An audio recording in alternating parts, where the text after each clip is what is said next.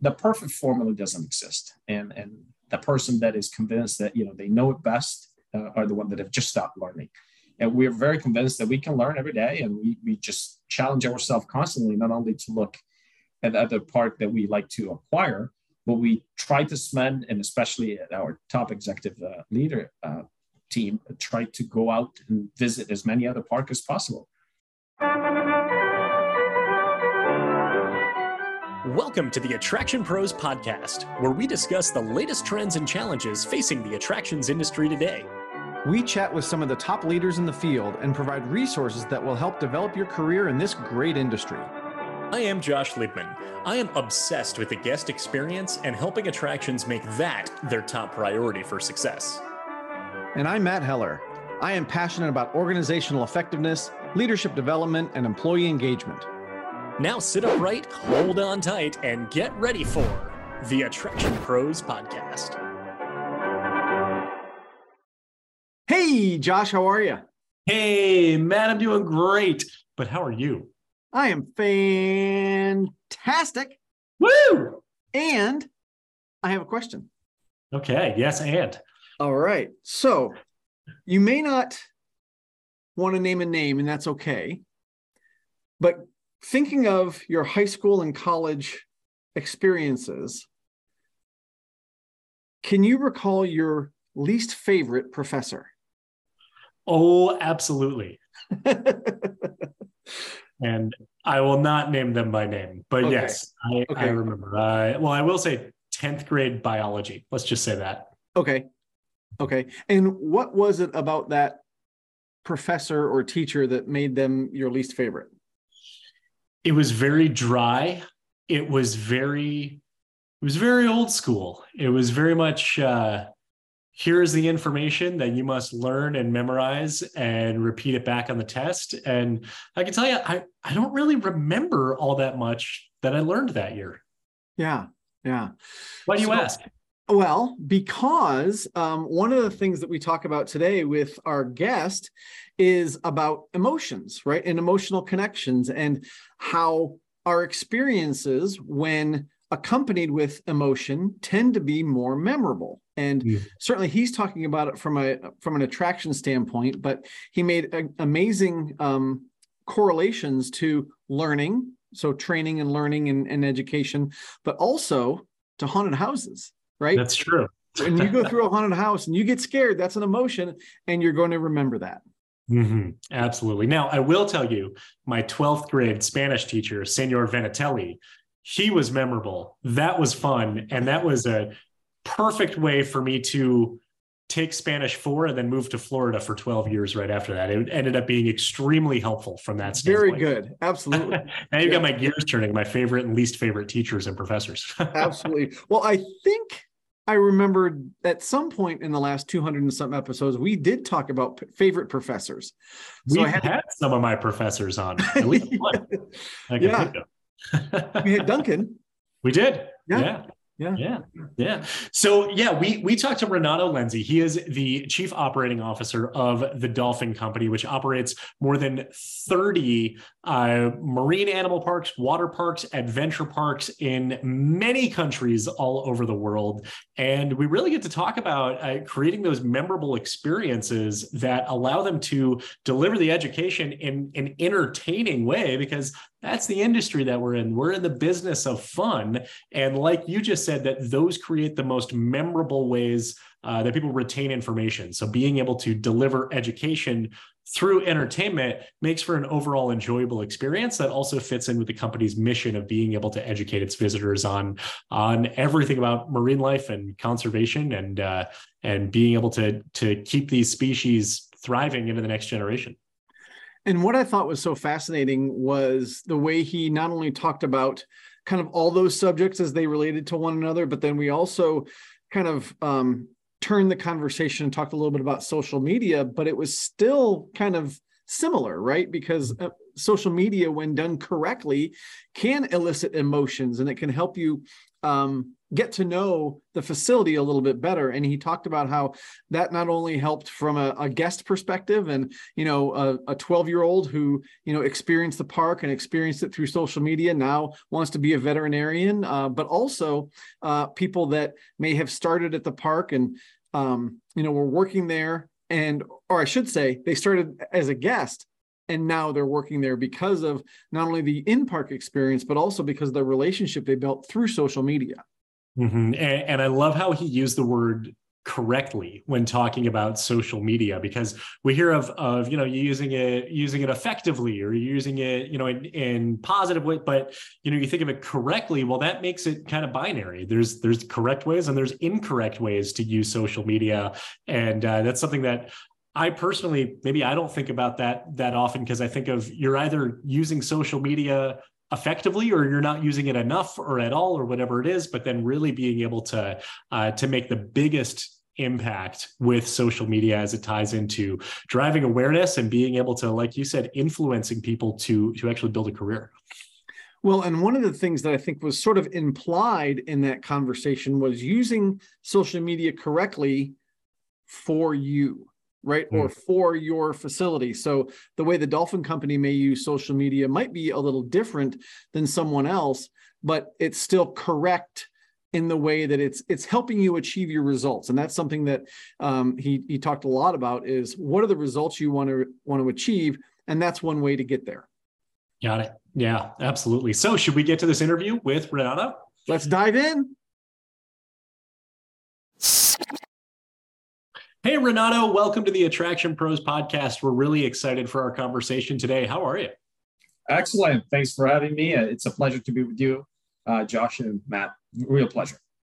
Fantastic. And I feel like we've got a lot of ground to cover and a lot of great topics that we can touch on over the course of this interview here. But to kick this off, can you give us just a brief background? Tell us about yourself as well as your career.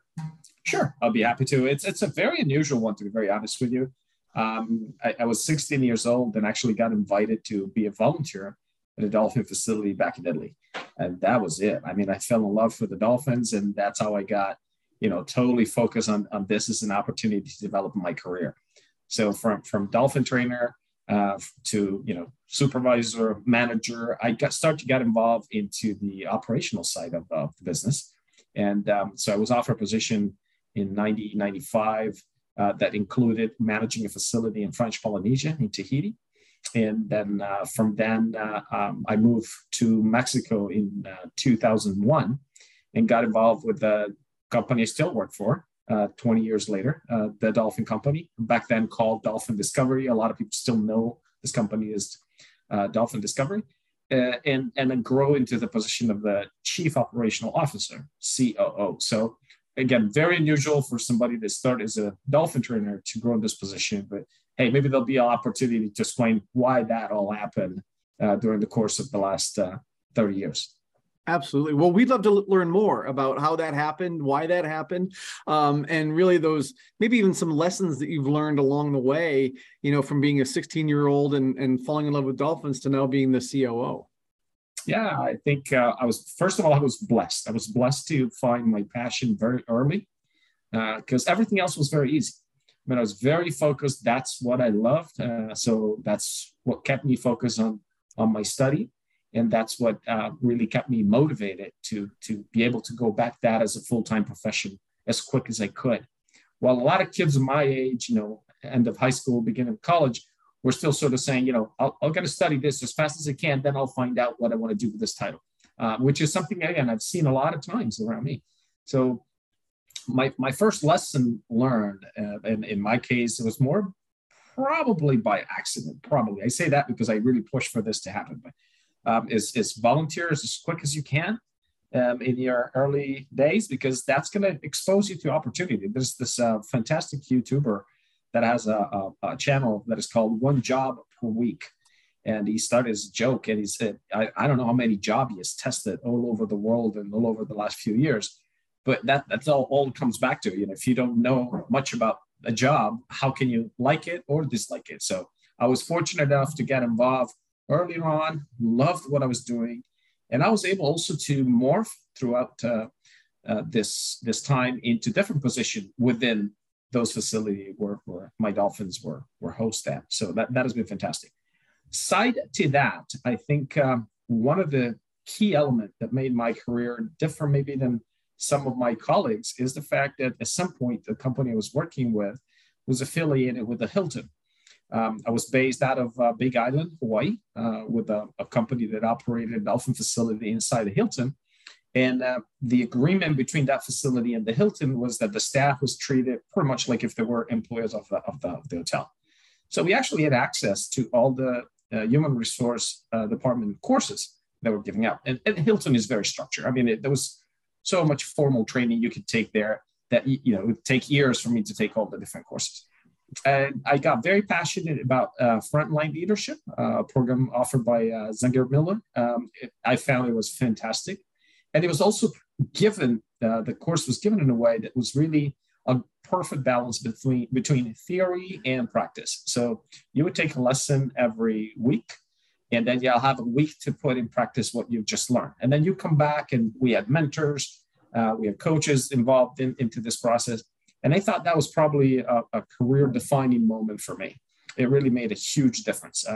In the same package, we were exposed to Stephen Covey, The 7 Habits of Highly Effective People, Time Quest, and several other courses that were really strong, synergistic building block for me to understand that, it's not all about having the right meaning or meaning good to become a good leader. You have to have the right tools. And if you have, the right intention and the right focus and the right tools, then you're going to be successful. There's no way around it. And so that was definitely one of the most pivotal moments in my career when I got involved into the training offered by Hilton. And again, frontline leadership was probably the most influential tools that I have acquired over the years that have made a huge difference in everything else that I've done. Yeah.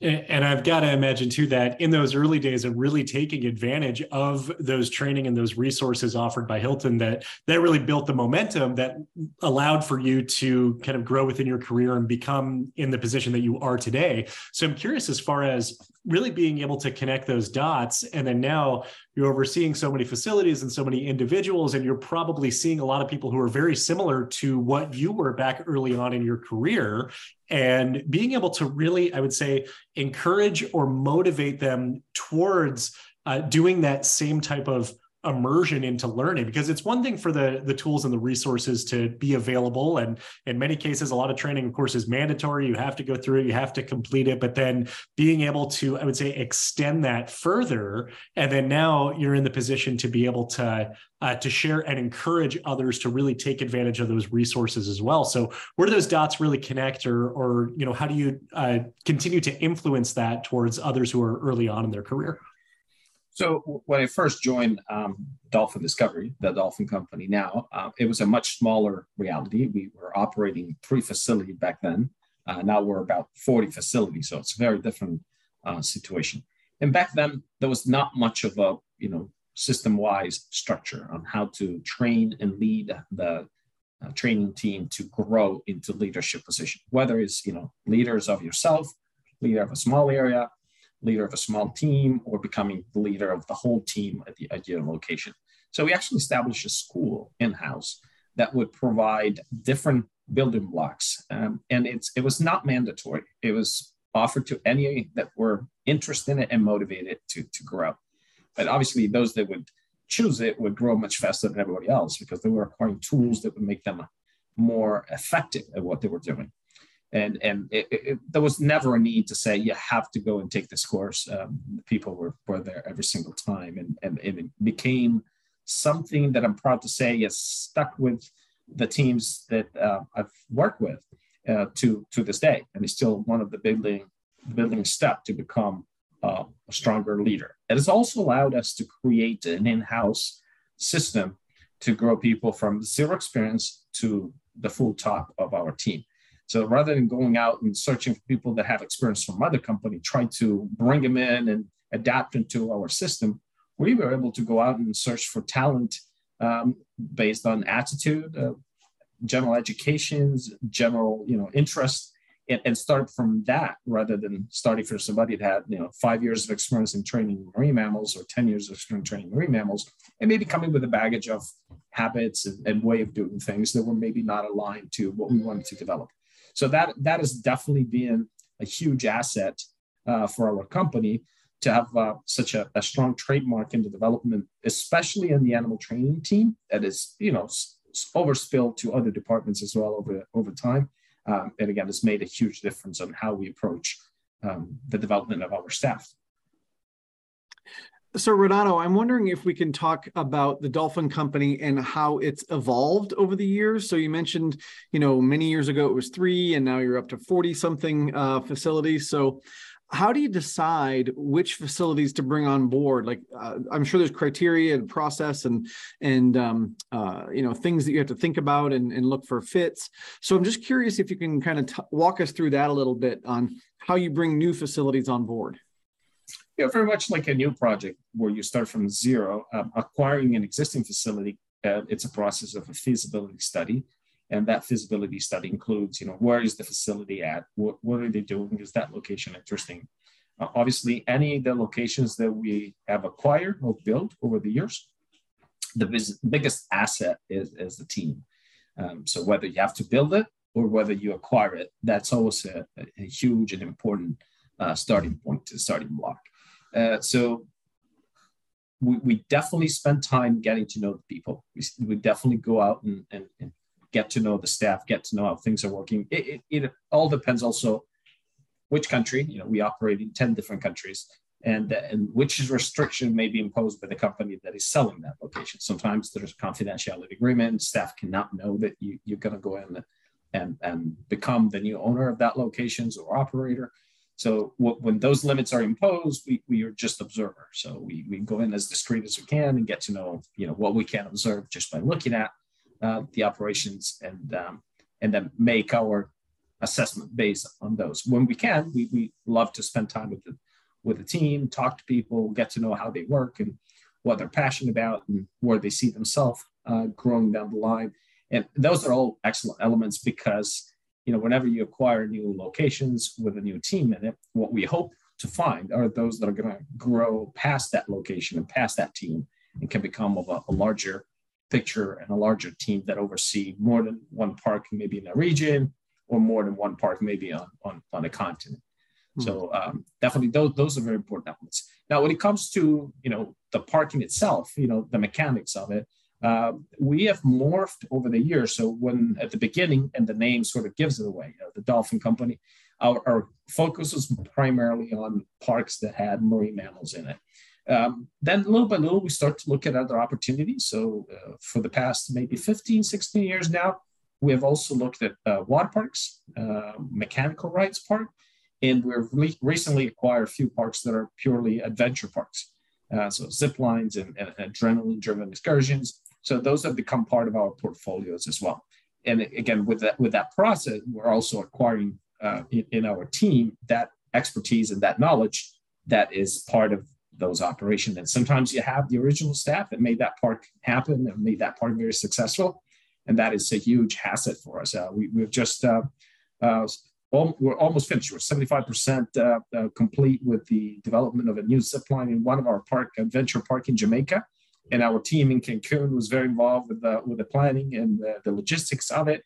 Even they have never been to Jamaica, but they were able to exchange back and forth ideas and how to make that a success and how to make it work out. And they actually, from a purely zipline project, they included a bungee swing element to it, which is a fantastic experience. I don't know if you've ever done it, but it's sort of like a drop platform from 30, 40 feet up high, and you jump and you have a bungee cord attached to you and a harness. So you're bungee, but you're also swinging. And it's the most crazy experience you've ever had. So when we tested that and we talked about that to our team in Jamaica, they were totally thrilled, totally excited. And it went straight into the development project right away. So it's going to be part of what we're going to open up at the end of next month, most likely. Excellent. Wow. Well, that bungee attraction sounds Incredible. And hopefully I'll have the chance to experience that someday. Curious too, as far as, we talked about kind of what you're looking for when acquiring the parks and really what that whole process looks like. And then on the other side of that, of immersing the existing staff into the Dolphin Company's culture, we talked about, of course, there's all those training resources in the system that you talked about a few minutes ago, but doing all that while at the same time acknowledging and recognizing perhaps what the culture was before and identifying, are there things that need to be shifted, or are there things that should remain the same from the previous owner and operator, and really what that whole process looks like? That's a great question. I'll go back one step, because you say, what do you look for? And I want to clarify that this is a team effort. Obviously, our CEO is extremely involved. Mr. Eduardo Albor has been with us since almost the very beginning of this company. And not only is our CEO, he's also one of the shareholders of the company. And that brings a very different leadership to the front of the company. And then we have a very compact team that analyze any new projects. So our CFO is very involved. And whenever that happens in a specific region, we're structured so that we have a regional executive director. So if something happened in the US, we have a US executive director. If it happened in Mexico or Latin America, we have 2 people that work in that region and share responsibility over a different geographical area. And then we have one that oversees Europe, and one executive director that oversees Caribbean. So they're part of the team that develop a new project in those regions and make those assessments that you're asking me about. So obviously, when you look at an operation, the first thing you look at is, what can we do better than what is getting done there? But it's equally important, sometimes even more important, is what we can learn from this location. And I can assure you that most of the time we learn more than we can bring in. And that combination create a very strong synergy in all other parks. So we can actually capture ideas and operation procedure, way to do things that we can take from there and bring back to all existing locations and make our existing location better. The perfect formula doesn't exist. And the person that is convinced that, they know it best are the one that have just stopped learning.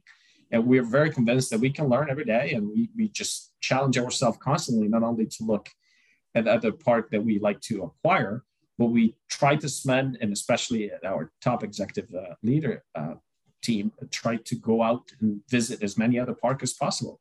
That's always very refreshing and helps understanding, what's happening in other parks, why it's happening, and what can we learn from what we're observing going out. It can be the smallest thing, it can be, the biggest project.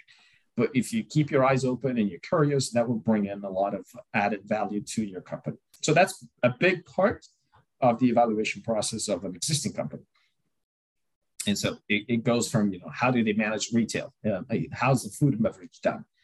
How do they manage the actual operations, whether it's an attractions, whether it's a water park, whether it's an adventure, or whether it's a adventure park, or whether it's a park with animals? How do they offer that service for people to get to know the animal? Is it just sit and watch? There's some interactions involved. What kind of interactions? Is it high quality? Is it what we feel and consider, the best way to send an educational message out?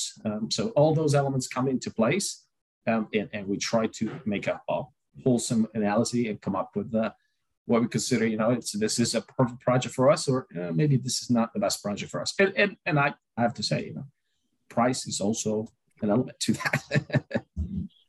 Yeah. Well, and one of the things I'm curious about is you mentioned synergy between properties. And Josh kind of prefaced that question talking a little bit about culture as well, like the Dolphin Company culture. But then you've got places in so many different countries around the world that I would imagine that there's only so much synergy that you could have. Like you've got regional cultures that also impact the company culture. So I'm curious if you can talk a little bit about, how different facilities, even if they have similar experiences like with the Dolphin, but how they run maybe a little differently because of where they might be in the world. Definitely, there's always a regional elements to it.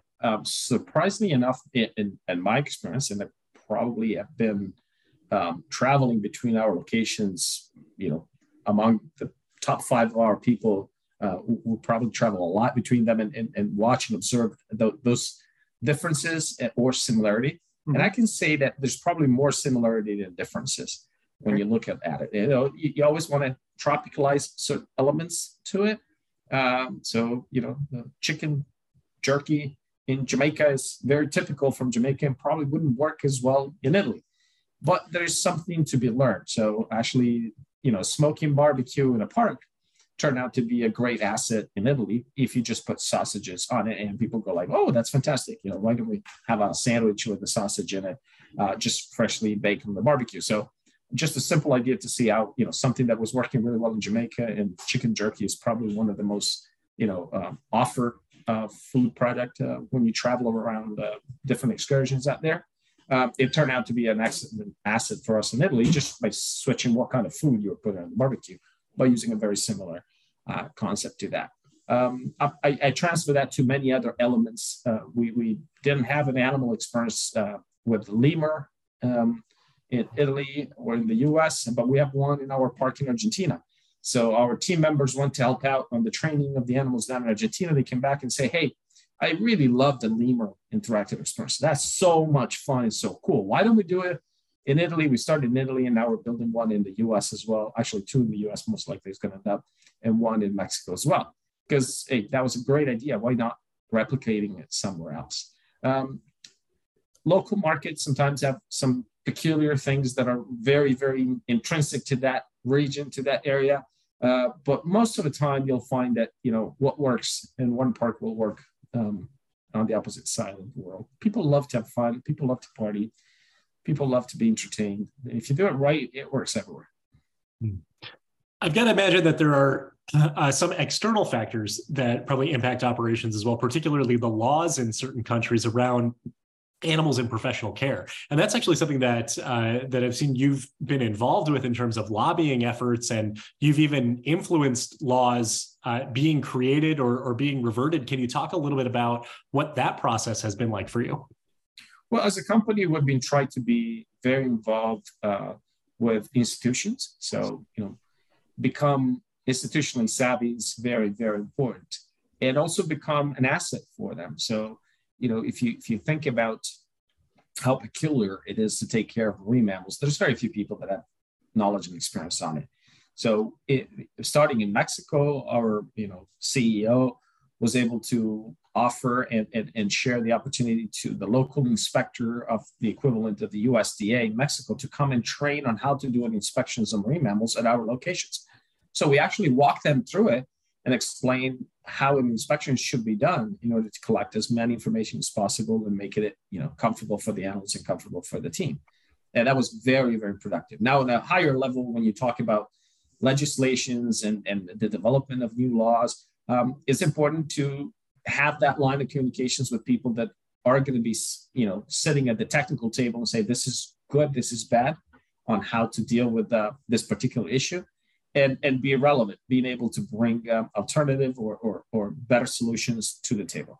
We've been very proactive in that sense. In most of the Caribbean islands, we've been regarded as the expert on the territory when it comes to taking care of marine mammals. We were able to do that as well in Mexico, and as I mentioned, in Italy as well. We were actually part in both in Mexico and Italy of very complex law revisions, and we were able to provide significant information to the legislators so that they would take decision based on science and keeping animal welfare in the driving seats, so that at the end of the day, it was the results that would bring the best animals' interest forward. Yeah, and I've had the opportunity to work with Miami Seaquarium and some other locations that have animal collections, and you will not find, and I'm sure you're in this category, people that are more passionate about taking care of the animals than the people that are taking care of the animals, right?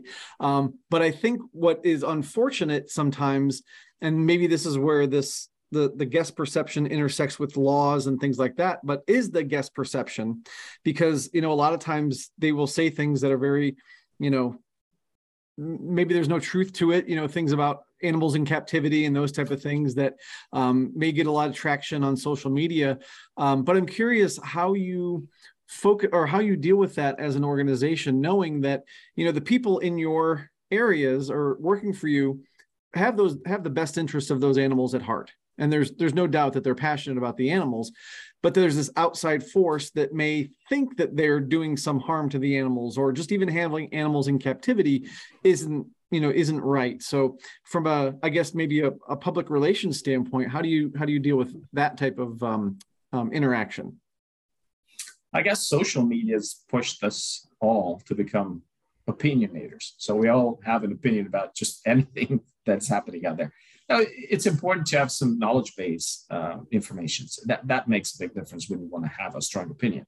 And when you don't, maybe ask the right question and try to find the right source. When you observe our world, which is zoos and aquariums, I always like to start from objective numbers.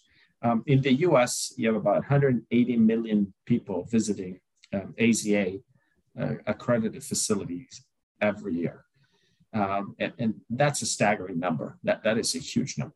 And it talks about, what does the general public think? They think that they will go to those facilities and recognize at least the value of the ticket, if not more, learn from it, and bring home some more understanding of what can be done to protect those animals and their environment.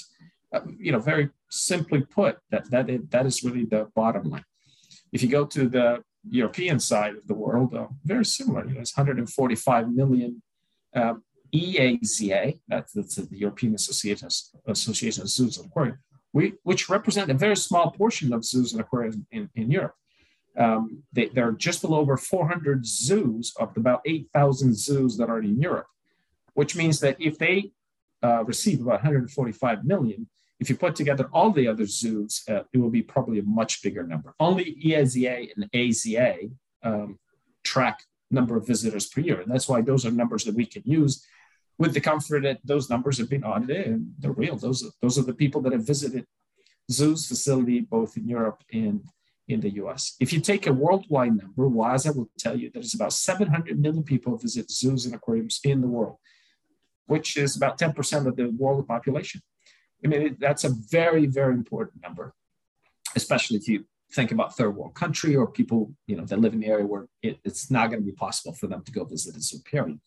So zoos and aquarium play a huge role. And those that are inside those zoos and aquarium play even a bigger role because they're the messengers. They're the one that will be able to provide amazing experience for the guests that visit them and connect those experiences with strong and important information to protect the animals and protect the environment. If those information come through an emotional moment, that connect is very, very strong and will last forever. I always like to, ask people, have you ever touched a dolphin in your life? And if you did, that's probably a moment you'll never forget. And you probably remember a lot of things that have happened around that experience, where you did it, who was with you, what was said in that contest. And that's my point. If you create an experience that is memorable, that will last a lifetime, and in that particular experience, you're able to convey important messages, then you've done the best education project you could have ever done. And so that's what we strongly believe in it. And it's not just with the animals, because, in the theme park industry, we all believe we need to create very strong emotion, whether it's a roller coaster, whether it's a theme attractions, whether it's, a water pool or water slide. If we create, strong emotion in those moments, people will remember those moments for a long time, and they've lived maybe a family, moment that they have a harder and harder time living outside our reality. That's so fascinating. Thank you so much for walking us through that. And so impressive just to hear those numbers that you shared as far as the people who are visiting zoos and aquariums each year being 1 in 10. I knew it was high, but I feel like that is even higher than I anticipated. And then, tying it in with what you said as far as, creating that emotional connection and that experience that lasts a lifetime. I kind of want to go back to the social media aspect of that as well, because we talk about, as far as you said, with social media, we're all opinionators. We can share whatever it is we think, we feel. Even like Matt said, in some cases, there might not be any truth to that. But I'm curious, as far as from a marketing standpoint, maybe going on the offense about that and the social media content that you're creating to be able to say, hey, you're going to have this emotional connection because you're going to interact with the dolphin, with the aquatic life, that's going to create that lasting moment. And we're going to share with you why it's so important and blend in all the education, but doing that with our attention spans that isn't very high, and being able to get all of that out in the open very quickly to be able to make that connection with the guest. Well, it's a very interesting new way to communicate. I go back a few years and just imagine how maybe our grandparents felt when the TV came out, and they're like, no, informations are from the radio, or maybe before that. And obviously those changes have been all compressed, and now we're shifting new models of Androids and iPhones every 6 months or every 4 months. So new technology is coming in so much faster. And new technology have allowed for social media to take over media share. So when you look at in general on a worldwide scale, the world population use an average of 6 hours of internet per day, worldwide population. And out of those 6 hours, if you look up on the website of HotSuite, a fantastic statistic on this, you'll find out that the world population spend about 2.27 minutes, 2 hours and 27 minutes a day on social media. I don't think there's anybody out there that spend that much time watching the news on TV. So that has become the source of news for all of us. If something happened in Bangladesh now, 1 minute later, everybody will know about it. If it's a relevant news, it'll be flowing through, any type of social media, whether it's TikTok, whether it's Facebook, whether it's Instagram, and everybody's going to race on their WhatsApp chat and say, "Hey, have you heard about what's just happened in Bangladesh?" And it's really a social phenomenon. It's almost like, you're best if you find out about that info the fastest, and before anybody else, even if you have just a bit and pieces of it. Maybe you don't have the full picture, but you know about it. So understanding that is step one.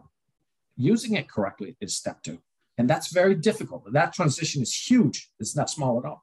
So I was recently in a IAAPA meeting up in London, and I believe you were there just with me. And when I said to the audience that this was the CEO breakfast, and I asked everybody to raise their hand if they had TikTok installed in their cell phone, there were probably like 2-3 people in the room, with over 250 people that raised their hand. And they all believe that TikTok is for kids and it's, music and dancing. TikTok is nowadays the most prominent source of information for the public out there. And there may be some age discrepancy there, but in general, that is really true. So I say that because if you're communicating on TikTok, you can do that every day, multiple times a day. All of a sudden, your park is an audience that is 10 times bigger, 1,000 times bigger, 1,000,000 times bigger than your regular audience to come and visit you. You may have people following your TikTok channel, your Facebook channel, your Instagram channel from the other side of the world. They may never come and visit you, but they're following you every day because you have relevant content and you're sending messages out that is of their interest. And they will share those messages for you as well. And they will start to learn and understand what you do and how you do it. Now, the trick is like a stand-up comedian. Everybody's going out there to do a stand-up comedy, but not everybody's as good. And those that are really good will be booked everywhere, and they will go everywhere. They'll be, on different channels. And those that are not good, they're still doing it, but they're not good. And so that's why they're not becoming popular. So doing it right is the first step. Doing it right, both with the science and the art of it, it's really the ultimate. I mean, it's a little bit more complicated. So the rules of engagement on social media, if you look up on any tutorial on YouTube, you can probably learn it in a few hours. The rules of engagement, how to use them correctly, that may take a long time. Now, those that are really good at it, they may go through that process exponentially faster, but those are the true influencer. Now, in the theme park industry, we should be the influencer.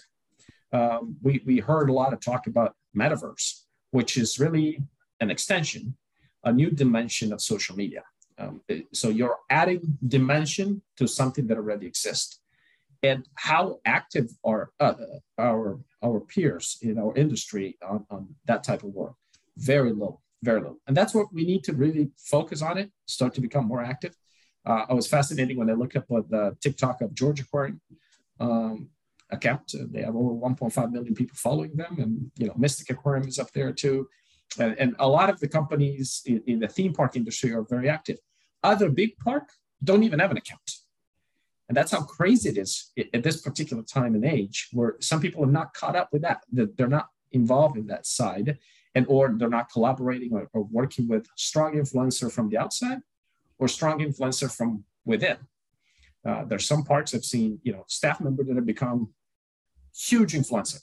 And it could be somebody from maintenance. It doesn't have to be somebody that is, used and accustomed to speak to the guest in the front, but they can make a huge difference. We had in one of our locations who become the most prominent influencer is a veterinarian. And I have to say that she's a great girl. She's a great vet. I would have never bet that she could become our influencer. Everybody knows her by name. And when they walk into the park, the first thing they ask is, where's the vet? And they want to meet her. They want to take a picture with her. They want to sign autographs with her. That tells us loudly what we can do better, what we can do more to communicate with our public. I visualize it as a window on our park that is always open, where people can get to know you better, become your strongest supporter, your stronger ally, and understand what you do without filters. So they don't have to, rely on what other people are saying about you. They can watch it, they can see it, and they can understand who you are and what you really do, what you care about it. And that, I think, is the best tool we have nowadays, if we use it right. Yeah. Well, and I think the challenge is if you use it right, because I think a lot of people struggle with that. And, what does that mean? What does that look like? But I'm also kind of wondering, you talk about, getting the message out to the guests and showing them who you're all about and that type of thing. Do you find you have a similar impact on maybe even future team members or future potential applicants, where they can get to know who you are as well, and then you're helping to kind of foster the culture out there, and then they say, "Oh, that's someplace not only I want to visit, but I want to work there." Do you find that happens too? Yeah, that definitely happens, and I've seen it a lot. Just recently, I was with two different girls in one of our park in Italy, Zumarine. They came up to me with their parents. One was 12 years old. She said, she came here 4 years ago, and she's fixed. She's going to be a veterinarian. I'm like, oh, that's great. And we were sharing ideas and things that she could do. She was taking notes, and parents were taking notes, and they were all full. It was a family commitment. They're going to do everything they can to give that girl the opportunity to become a vet. I was not able to hire her, but one lady contacted me once. We were on a flight together. We were talking about dolphins. Her daughter was sitting next to me. They ended up landing in the same place where we had a facility. They went, they did a swim program. It wasn't in their plan. That girl ended up doing marine biology, and she became a biologist to work with marine mammals because of that experience. And the grandma, not the mother, the grandmother wrote to me and said, I want you to know what kind of influence you had on my granddaughter. And we share contact, and we keep in touch today. So I've had that type of experience so many times. It's unbelievable. And it's sort of rewarding. One of our flow rider instructor in Italy was one of our annual Passover.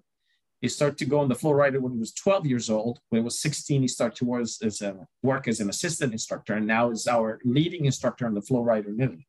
Just imagine how crazy that is and how fun that is. I mean, it's, you learn about it because you saw that flow rider inside our locations. People see that also from social media, now come visit us because they know what we have, they know what we do, and they want to get involved, and they come to see us. I love hearing stories like this. Thanks so much for sharing these. It's just why the industry exists. Why are we doing what we do, right? To be able to have, and what you're sharing, you're talking about children, you're talking about the 12-year-old girl. So it's like, this is the long game. This is very much a long-term impact on people's lives that you're able to have. What I find interesting too, is you talk about TikTok, and you talk about the veterinarian who is the influencer, right? That people are coming to the parks and they want to see the vet because she's the influencer. They see her on TikTok. That's entertainment for the guest, right? And what they're coming to the parks to is also for fun. It is for entertainment, but with that, such a huge educational component of it as well. So curious as far as the best ways to really balance the education with the entertainment, so that the guest, whether they're following on TikTok or whether they're coming to have the experience, to have the interaction, they're coming perhaps for the fun, entertaining component of it and making memories with their families and because they love the animals, while at the same time they're leaving with with strong education that they've absorbed throughout the process? Well, the mold was broken several decades ago. So some people start to do, program like the one Jack Montana was doing, Jeff Corwin or Steve Irwin. And they approach education from a completely different perspective. If it's fun, people would want to get more of it, and they will never get satisfied. They will get more and more and more. So the vehicle was different. TV was used at that time to convey that message. But really, that's all about that. I mean, you probably remember perfectly your best professor and your worst professor at school, from primary, high school, and university. The best professor were not the one that knew the subject matter the best. They were the one that would make it fun and entertaining. Because if it was entertaining, you wouldn't fall asleep. You would pay more attention. You learn more because they were able to convey the message in a very constructive way. It's a lesson to be learned. And unfortunately, we're not as good as learning that today. A lot of institutions are still, considering proper education completely far away from fun. If it's fun, it's not education. Says who? I mean, it's actually the best educational setting are the one where you are having fun and you're emotionally connected. Science proved that. Science already proved that millions of times. So if your brain is fully engaged and all your senses are activated, you'll remember so much better. That's why you remember your first kiss, because it was so crazy, it was so emotional that you remember your first one. You may not remember the second or the third, but the first one was more charged with expectations, with emotion. So why not using that knowledge and applying it in the experience that we design? If you look at a good horror house, when you go into a scare house, the scares have a very relevant value in that house. And it's studied. People spend time in designing them and making them perfect. There's no difference between that and a great educational setting, a moment where you make things so much involving, so much engaging that you're not going to forget a bit of what you were exposed to. And so there's only so much more value to it than the same setting where you got the information flat, cold, out to you in a way that you were like, oh, boring, not interested in it. And it was still the same information, exactly the same information. The way the message was conveyed made all the difference in the world. Again, it applies to everything. Obviously, again, the Dolphin Company, Dolphin Discovery, we care a lot about interactive experience with animals because that's where we think we are the best messengers of what's happening out there. But it applies to every other interaction and attraction that we do. I think, Renato, that's the first time we've heard the comparison of training and interaction and a haunted house. Yeah. So thank you for that. I appreciate that. But you're absolutely right. The emotional piece of it is what makes it memorable. One of the things I was wondering about, thinking about the breadth of all the things that you get to do now within the Dolphin Company and all of your responsibility, sometimes it can be a struggle when the thing that got you into this is the thing that you don't get to do much anymore. Working with dolphins and being a dolphin trainer and that kind of thing. So how do you keep that part of your passion alive when, maybe your day is more about meetings and, Zoom calls and things like that? Certainly you've got the fun element and, you can't forget about that. But, sometimes we might think we want to go back, right, and be the dolphin trainer again. So I'm just curious how you kind of stay in contact with that passion. If you ask most people that work with animals why they work with animals, they'll say because we don't like people. That's why we work with animals. Animals don't talk back. Animals are very straightforward, and we love them. That probably would have been my answer many years ago when you asked me why do you work with dolphins. And before that, I had a passion for horses, and I was training dogs. For fun. Now, the reality is that when you learn how you can make a difference in people's life, that becomes the most rewarding things that could ever happen to you. And it's funny you say that, Matt, because I know you do that for a living. You go into a setting where your hope is to walk out and have made a huge impact on those people, and they can take something home that will change their career path, that will change how they approach, the difficult and the easy situations. There's no difference in, when you work with dolphins, it's really the same thing. You're guiding them through experiences, that you're helping them through training to enjoy the day and experience that we create for them in a very constructive way. it's all about psychology. You'd be puzzled to find out that actually all this start from B.F. Skinner, which in the 30s was actually studying animal model to explain people behavior. That's where it all started. And the students of B.F. Skinner were actually the one that developed the training as we know it today, called operant conditioning, where you base everything that you're offering as a stimulus with a very clear outcome of the consequences. And if the consequence is desirable, you're going to have the behavior. And that behavior will repeat more and more over time because the consequence was so positive and constructive. It's as simple as that. Everything we do in life is based on 3 outcomes. I'm trying to avoid pain. I'm trying to obtain pleasure in any shape or form, or a mix of the 2. So this is what motivates us to do what we do.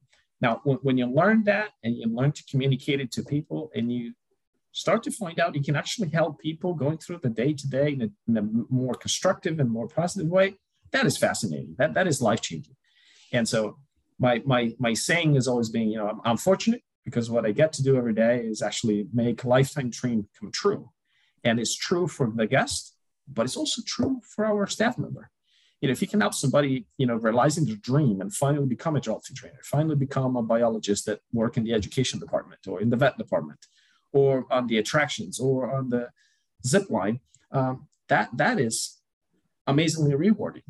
It makes a difference in my life to know that I've made such an impact on other people's life.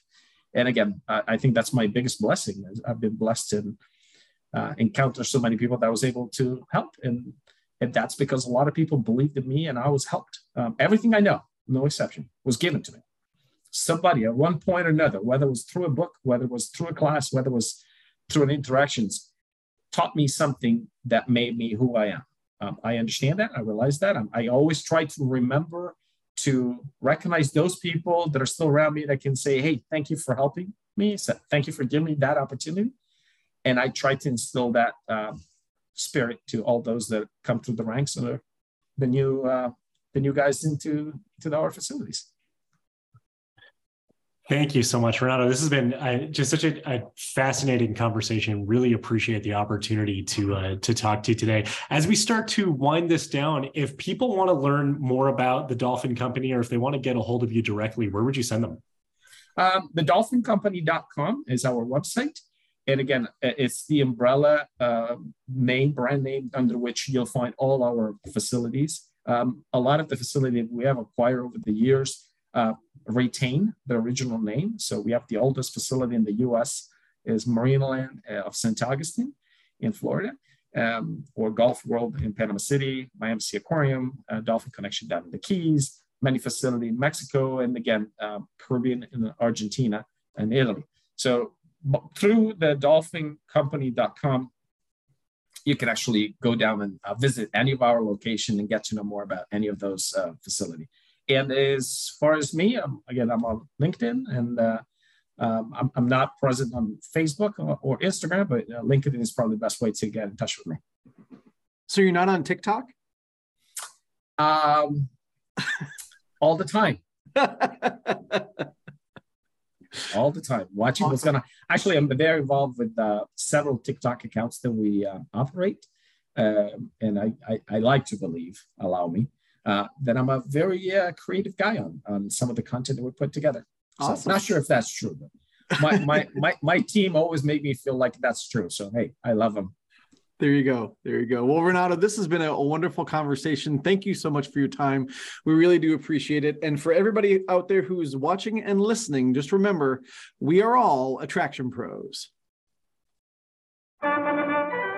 Thanks for listening to the Attraction Pros podcast. Make sure to subscribe so you can tune in when new episodes release. And even better, please leave us a review on iTunes. For more information, visit attractionpros.com.